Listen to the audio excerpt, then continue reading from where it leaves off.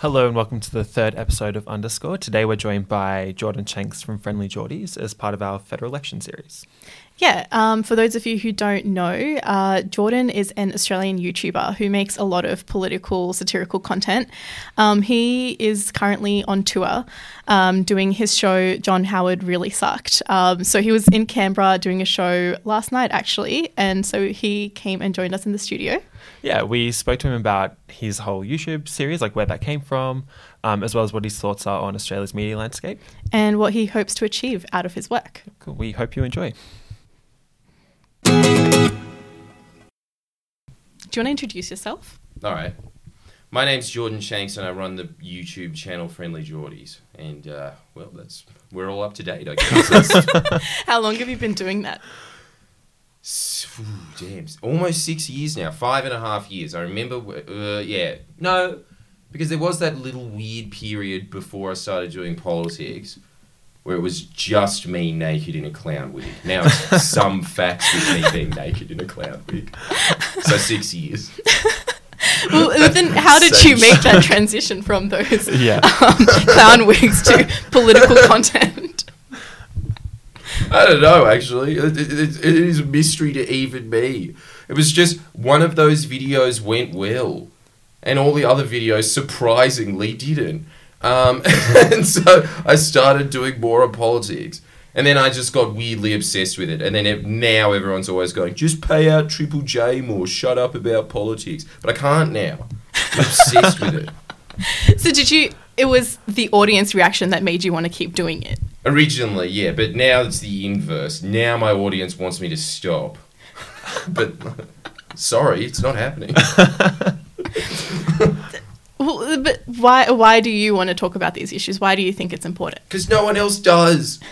It scares me. It scares me looking at the media and what they report on anything. So, for instance, with negative gearing, how the general theme is, oh my God, your rent is going to go up. That's what negative gearing is going to hit poor people. That's what they're trying to sell. And so once you see through that matrix lie, you just feel compelled to keep exposing it because no one else does. Spineless twats. Sorry, but... Spineless twats. Personally attacked. So when you say the audience asking you, no more politics, is that because they're, sick of politics, or...? Yeah, it's because they're sick of politics and they're sick of me having the same slant every time. It's just look, this is a huge problem. You know what the answer is? Voting Labor. It's every video. So I think they get the message. So that's pretty much it. I think they want a new spin on things. That's another part of it as well. But it's just, no, sorry, there is no new spin. Why is there no new spin? Why is it always vote Labor? Because they're the only the only instrument that can actually counter these extremely cashed up forces that no one even knows really exist unless you're really deeply into it. So, for instance, like the Minerals Council or, like the Business Council, all of these lobbyist groups are essentially just the outside parliament version of the Liberal Party, but it's all this cabal of a few elite groups that control all the decisions in this country. And most people aren't aware of that. And then they go, oh yeah, the Labor Party's disappointing us, because they have to negotiate with that extremely powerful lobby group, and no one understands that. And so then they go, oh, this is hopeless, I'm just going to vote for independence. Yeah, mad. What, like Darren Hinch? Yeah, he's going to solve things. It's just, people just don't understand enough about this. They don't understand how serious the game is tilted against them. I think that's why I have to keep honing that. Which is that you kind of need to get everyone to gather into the biggest force to counteract it. Anyway, that's it. Yeah. Who are you talking to? Who is the audience? You know who I found is actually my audience is mostly... Well, there's a lot of nerds. I'll say that. There's a lot of computer nerds. That's the core base. But then there's also a lot of uni kids. And because I do a lot of videos that aren't politically related, unless it comes to election time, and then I'm just like as ardent as the Telegraph is. But otherwise, I'm doing other videos that get just a lot of stoners and people that would listen to Triple J watching it. And they're the people that you think... Because you know what, actually? I take full credit for this. This is 100% me. It has to be. But there was this video... there was this... Hack came out in 2016 with this poll that said 44% of young Australians think there's no difference between the two major parties. That's down 20% from the last election. No one else in the mainstream media says it. Either they say the Liberal Party's this fantastic god entity, or they say that both parties are shit. I'm the only one that says no. The Labor Party is way better than the Liberal Party is. And I swear to God, that is just from me saying that same thing for 6 years over and over again. I think that is just, it just kind of seeps out into the general public if at least someone's saying it. So, yeah, I think that's who you're talking to, is just young drug addicts. We need to talk about politics too, you know. Well, yeah, I mean, why do you think those people... They've got to vote. Exactly. Yeah, that's true. I mean, why do you think those people are, like, listening to you? Because I talk about funny shit, and most people don't. Most people just sit there and they just go, I don't know, it's just the same thing over and over again. It's just a stat saying, the Great Barrier Reef needs your help, blah, blah, blah, blah, blah. It's just that. But I think that if you just put in a bunch of different jokes, namely being naked and screaming, that gets those people involved. I think also it's just my humour's kind of stonery to begin with, so they're going to be druggos are going to be attracted to it. So weird saying this in ANU. So what's the process like when you come up with the video? How do you make it funny every time? Well, the thing is, you start off with writing out the facts, and then, because pretty much humour is the exact opposite part of the brain as facts. I don't know where it is. Don't ask me. You probably know way more about it. But there's... I'm not actually sure that that's a fact. Yeah, I don't think that's true. Is it? But it feels like that. It feels like when you're doing a video, when you're doing facts, you are not in a mood to be funny. And so then afterwards, when you write out all the facts, then you just kind of relax a little more and you start thinking. It feels like your brain is thinking in a different way. That's when the humour comes in afterwards. So that's the process. Basically, you write what Get Up does and then you just make more jokes. And how does the rest of your team come into that process? The editors, mostly. So I've got 2 full-time editors. And pretty much I just hand them the video. And then they put in actually a lot of funny images that I wouldn't have thought of as well. And so they do that. Sometimes I get researchers depending on how complicated the video is or how many other videos I'm doing at the time. And then sometimes now I have enough to get writers to just make me videos that are non-politically related so I can just focus on politics more. And then I just go out and just mark it like a kindergarten teacher, just being like, that's funny? That's awful. No, not. And then that's the process. But mostly it's the editors. They've just taken off such a burden from my shoulders. I feel like, you know when Atlas tricked someone else to hold the world? That's... My editors are the people that I've tricked to... they're them. And how did you always want to do this kind of stuff? Or, like, were you always into doing stand-up comedy? When did you get into that? Stand-up comedy? Well, comedy, stand-up comedy, performing. Good question. 15. 15? I think it was when we did Class Clowns, which is kind of like Raw, but for... Do you guys know what Raw is? Probably not. No. It's just some Triple J comedy thing, and it's always just because Triple J is so shit. Same thing every time. It's just like, so how weird's porn? Yes, we get it. Can you have any other topics? Anyway. It's Triple J rant. I want to hear more about this later. I would be very happy to serve, but it was just the it's the high school version of that. I did well in that, and ever since then I just kind of kept focusing more on comedy. I think it takes it's pretty accurate for everybody. Nobody gets into comedy and starts making money straight away. There's really that 5 to 10 year gap, if you make it at all. I still know people that have been doing it for 20 years that don't make a cent, so it's a strange game. But I think when I started making money would have been from YouTube. So maybe 3 years ago. So what's that? 15 to 23, 8 years, something like that. 8 years of nothing. 8 years of nothing. And what made you decide to go like online to YouTube? Because I started doing internships at the ABC and then realised that they are shit. Was it at Triple J? No, I wasn't cool enough for Triple J. I was at The Roast, which was a political satire show, and I just watched it and realised that there's nothing that annoys me more, as you'll probably see through my content. I like the fact that Murdoch has the balls to just go, no, fuck you, the Liberal Party's mad. At least it has a flavour. I hate how the ABC sits there and goes, well, I don't know, I'm just going to play dumb, can I have some money? Just, no, you can't have any of my money, fuck off. You don't provide a service, you just sit there and like cower.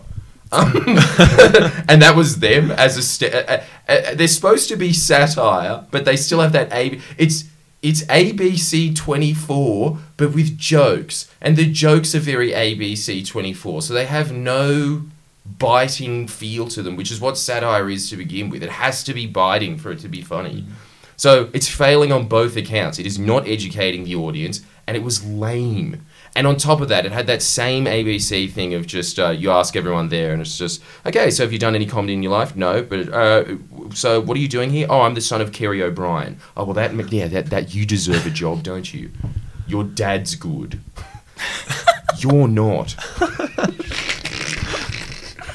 I'll say that right out of this podcast. Whoever that guy is, I can't remember his name is, but damn, he sucks. Anyway, keep going. So then from The Roast to YouTube?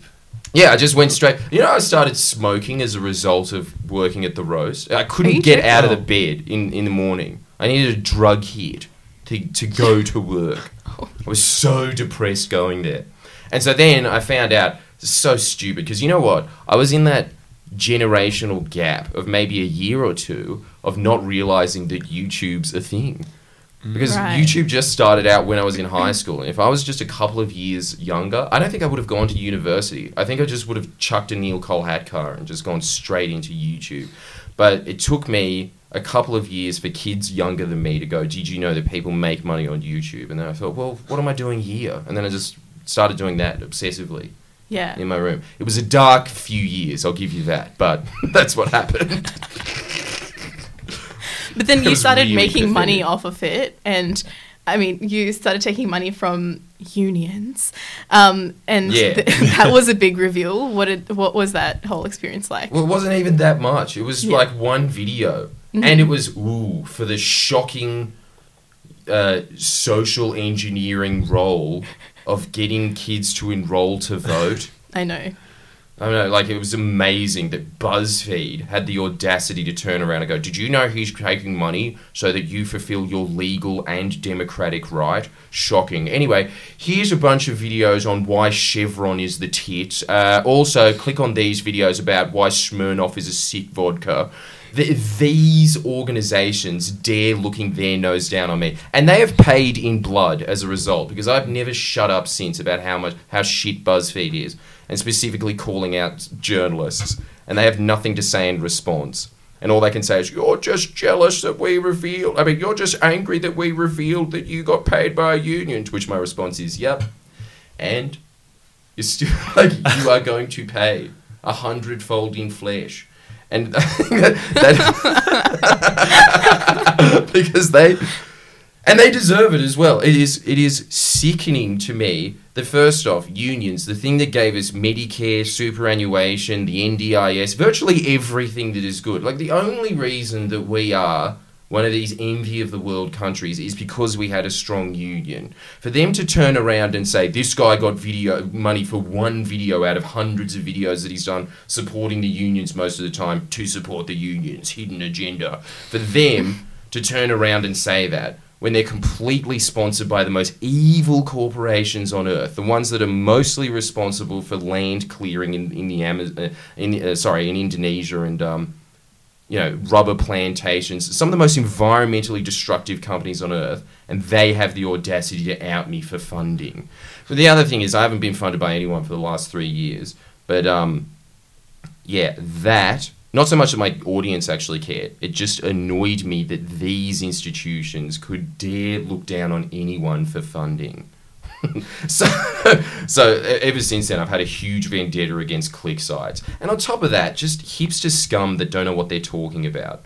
It's the same thing as always. It's all these people that are very disinterested in politics in general. They just want a job that affords them enough to have Coke on the weekend, I think. That's all they seem to care about. They're just awful people. Sorry. Don't apologise. But they really are. You would hang out with them. It just, honestly, I do respect the conversation a lot. It's one of the few papers or journalistic institutions that says anything of substance. So I do respect that. But Jesus Christ, I do not know how you sit in the same room as BuzzFeed. And this is what I heard as well. Apparently, the guy that outed me, who's so the Walter Cronkite of this generation, wasn't he almost barred from the Canberra Press Gallery because of how unscrupulous his journalistic methods are? What was his name? Mark Di Stefano. Oh, he's in the UK now. Yeah. And again, doesn't that make so much sense? The UK press, the most rabid trash press on earth, and then they looked at Mark Di Stefano's portfolio and went, you're just scummy enough for us. Come over. But I think that's what happened. And in general, God, those journalists in a realm for who I have zero respect for, just the journalistic community in general, but they look down on them. So they just must be just absolute filth. But I'll stop ranting about it. But I do want to hear though, what do you hope to achieve then through your channel? Do you maybe hope to get journalists to stop being shit, as you call them? No. I don't think they're ever going to not be shit. First of all, I think they come from that elite little bubble. Usually they have parents that are in that decision-making bubble, or they're in that gross little bourgeois bubble of... They're always that. A lot of them are those kids of people that are just like, yeah, I'm a director for the Arts Council and I approve a bunch of shit plays, usually looking down on people from the western suburbs who actually pay the taxes for our shit plays. Yep, nobody comes to see them, but you still have to pay for them. It's like that type of person. So they come from a gross upbringing anyway. The way they see the world is very Marie Antoinette. So I don't expect them to change their opinions. They wouldn't be hired in the first place if they didn't, because you can't not have the view of the Sydney Morning Herald and be employed by the Sydney Morning Herald. So I don't expect them to change at all. I just expect someone to call them out. Really, I just wish that there was more people doing it, pretty much. Is that what you're hoping your audience will take from your videos then? Yes. And I think that they do as well. Because you can see it. As soon as I attack some journalistic institution, you see them in the comments constantly commenting about them doing it over and over. Because they pull the same tricks. They're not smart. Most journalists are pretty stupid. You meet the occasional ones that are really intelligent and really switched on, but they're usually investigative journalists. Your day run-of-the-mill ones of going, oh my God, Pauline Hanson said something in Parliament. Those people are shit. They're just really dumb. That's what I hope anyway. Because it's a few tricks. It's the same thing as when I was calling out the feed and they always pull that same thing of Labor's refugee policy's trash, and they pick a couple of issues to just go, see, they're the same. It's the same song and dance. Yeah. What about your live shows? When you're doing those live shows, what are the reactions that you get in different cities from in your content? It actually just depends on the city. Yeah. Brisbane's a fun town. Adelaide's good. Perth's good. You know what? It's everywhere except for Sydney. Mm-hmm. Canberra's pretty crap. No offense. But again, it's because this is not a city, is it? It's just a big brain. It's that I don't know. Do you remember that episode of Futurama where Bender goes to this robot? I've never watched See, Futurama in my life. Well, anyway, that's that one then. That's it. It's just not. There's clearly no flavour to Canberra. That's the whole point of Canberra. I like Canberra. I respect that it exists. I'm really glad it exists as well. I think it's a really good thing that it does. But fun is not the first word you think when you think of Canberra. You know what's great? Perth. Perth is opposite Canberra. No one knows anything about politics. It's just a bunch of extremely hot women and small midgety men punching each other after 6 p.m. Like really early on. They just start going hard. It's just but at the same time really nice. Just being like, "You're a legend. Excuse me for a second. Psh, that's my fucking car spot." That's Perth. And so they're a great town to perform to. Yeah. They're just fun people. Brisbane as well. Brisbane's great. What do people come and talk to you about after shows? Now, a bunch of other stuff. Usually it's always, when's the next UMass coming out? That's mostly what I get. 80% would be that. What else do they talk about? When's the next random breath test coming out?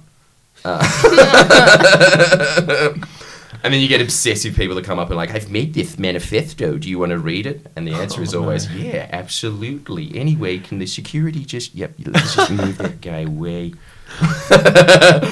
It's always the last few people at the end of the show. The last few people that wait around. You just see how twitchy their eyes are and you think, nah, this isn't going to be fun. Okay. Being suspicious, you're like, oh no. I know, yeah, you know.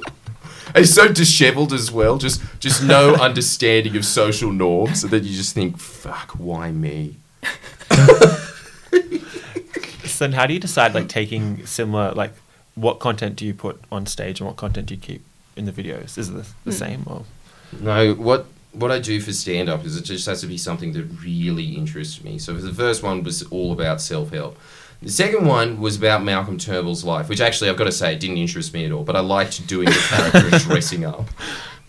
But his life sucked. It was pretty much this. I sat at a desk for 60 years and got extremely wealthy by sitting at a desk. Now I'm Prime Minister. It was so lame. There was nothing to his life at all. I don't envy that man in the slightest, despite the fact he's one of the richest men in Australia. He can keep all that money. His life was lame. But I still made it into a stand-up show, and I guess it was kind of interesting.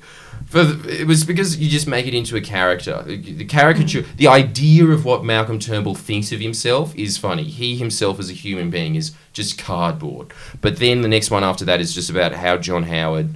The myth of why John Howard is this incredible economic manager, where if you look into it for longer than 30 seconds, it's very obvious that he was awful. And the whole video is just... Sorry, the whole stand-up show is about that. Because it interested me just how deep his mismanagement went. It's just cartoonishly bad. But it is amazing that the legend still stands strong, and most Australians think he was just this economic rap god. Little Eminem reference there. I think it's good though, right? Because like I feel like when we maybe grew up, he was the prime minister that was in power. So, like we only know of him as being the like longest standing prime minister. Yeah, the myth. Right? Yeah, right. Yeah. It's like having that like debunked for that audience is important. I think so too. Yeah, because especially when you look at polling and he's still by a wide margin regarded as the best prime minister we ever had.